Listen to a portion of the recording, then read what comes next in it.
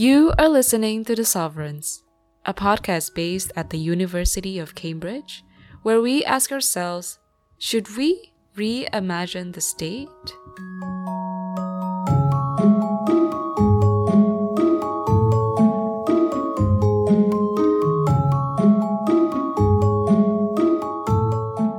My name is Tanita.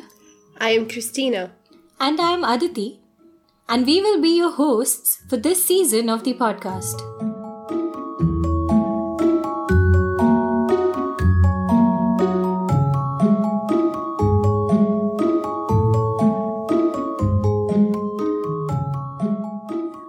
Welcome!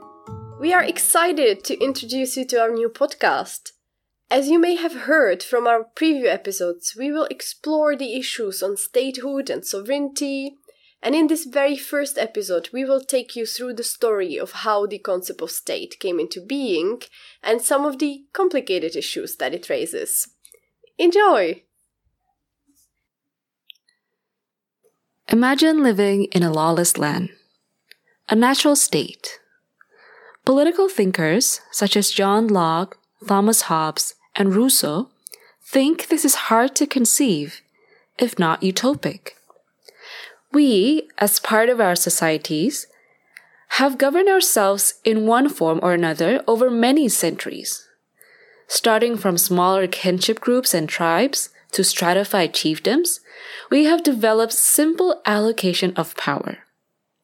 And with further cultural evolution, like the start of agriculture, establishment of settlements, emergence of commerce, writing, and the general expansion of the population, these smaller groups progress towards a bigger, more complex hierarchical system, giving way to empires based on a divine mandate or a feudal system to rise, to influence, and to grow even larger. For example, the ancient civilization in Mesopotamia, Indus Valley, and Egypt were these complex societies organized into administrative structures, with leaders deriving their kingship from a divine power. And so at this stage, power became centralized, creating a sharp distinction between the rulers and the ruled. And whether the mandate came from a divine call, appointment by blood, or strength or reason, these rulers are assumed near absolute power to control the ruled, all justifying themselves as being sovereign. This notion remained relevant and continued to evolve further through the early modern period.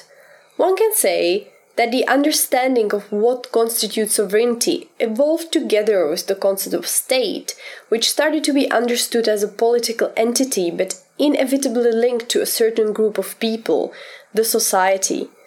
Amongst the European thinkers, Hugo Grotius stood out for his concept of sovereignty, which laid down the intellectual foundation of the Peace of Westphalia. Popularly, it was only with this peace treaty in 1648 the modern nation-state came to be discussed in Europe. 3 decades of war, usurping the overwhelming power of the Holy Roman Empire over European dominions, emphasized the needs of the states to be territorially defined, perceived as equal, and protected from external interference. This concept is believed to be the bedrock of how modern state and international law came into being, governing relations between states that were now equal. But what changed exactly? Well, that's an interesting question. Because this classical approach to sovereignty came under a sharp scrutiny in the 20th century, when it became painfully evident that the absolute and unlimited authority of states threatens the international peace and coexistence. With development traversing across borders just as much as wars and conflicts, and the commitment to cooperate competing with the greed for power by those claiming sovereignty, we are constantly at a crossroad of what it exactly means to be a sovereign state under international law, or the falling short of it. What are its limits? Can we actually define it?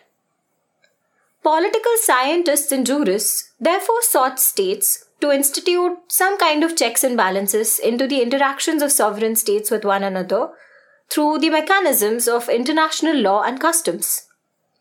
While this lasted, the steady rise of globalization and the emergence of international and transnational bodies further blurred the limits of these territorially delineated and near absolute sovereigns that we once aspired to attain. So, inescapably, we are now left with the task to reimagine what statehood looks like under international law in current times. Now, some scholars describe the state as the supreme authority that is entrusted with the exercise of force over a group of people within a particular territory. So, with that great vested power in state, should we not just move to a concept of state sovereignty that puts emphasis on interdependence and cooperation, or one that works as an agency, as Eyal Ben-Venisti coined, a trustee of humanity? The legal political discourse of what makes a state has not been too helpful either. Is state still as purported by the Montevideo Convention? You know, where it has a permanent population, a defined territory, and a government that is capable of maintaining effective control and conducting international relations with other states. Will we just know it when we see it? Or is our perception of a state more often rife with non-objective, politically motivated factors? This descriptive definition of the state as a range of political phenomena has raised more challenges than it has answered. And these are exactly the questions that we are trying to unravel in this series. So, Christina, Aditi, we will explore the struggles of those wishing to become a state. From the Catalonians, Kurdish to Igbo Biafras, we will address the tension between the right to self-determination and sovereignty, and what is its place in the process of formation of a new state. And what about this label of failing or fragile state? Why do we have this concept anyway? Exploring this, we will have to venture into foreign humanitarian intervention and the right to protect policies. What impact do they have on the process of post-conflict state building around the world? Well, while we're talking of state building, we need to address the different internal and external dynamics that pressure states. What role do something like courts or the people or the law play in determining the fate of all these protracted conflicts like we see in Gaza? And what about religion? Seeing it as an essential identity of a state, but on the other hand, there is a tension between religion and European states which separate the public institutions from religion. So, does religion have a meaningful place in a secular state? Is secularism the new religion of the Western part of the world? And speaking about the Western part of the world, what about the international corporations? How powerful can they be over state? Given the volume of their economic assets, their ability to shift them from one country to the other to avoid state taxation or policies, and their role at the labor market, are they the new sovereigns in the globalized world? And what are their responsibilities for violating duties under the international law? Well, one thing is evident that there are lots of competing claims and competing sovereigns. In today's contemporary world, it seems that every place on earth is occupied by this or that state.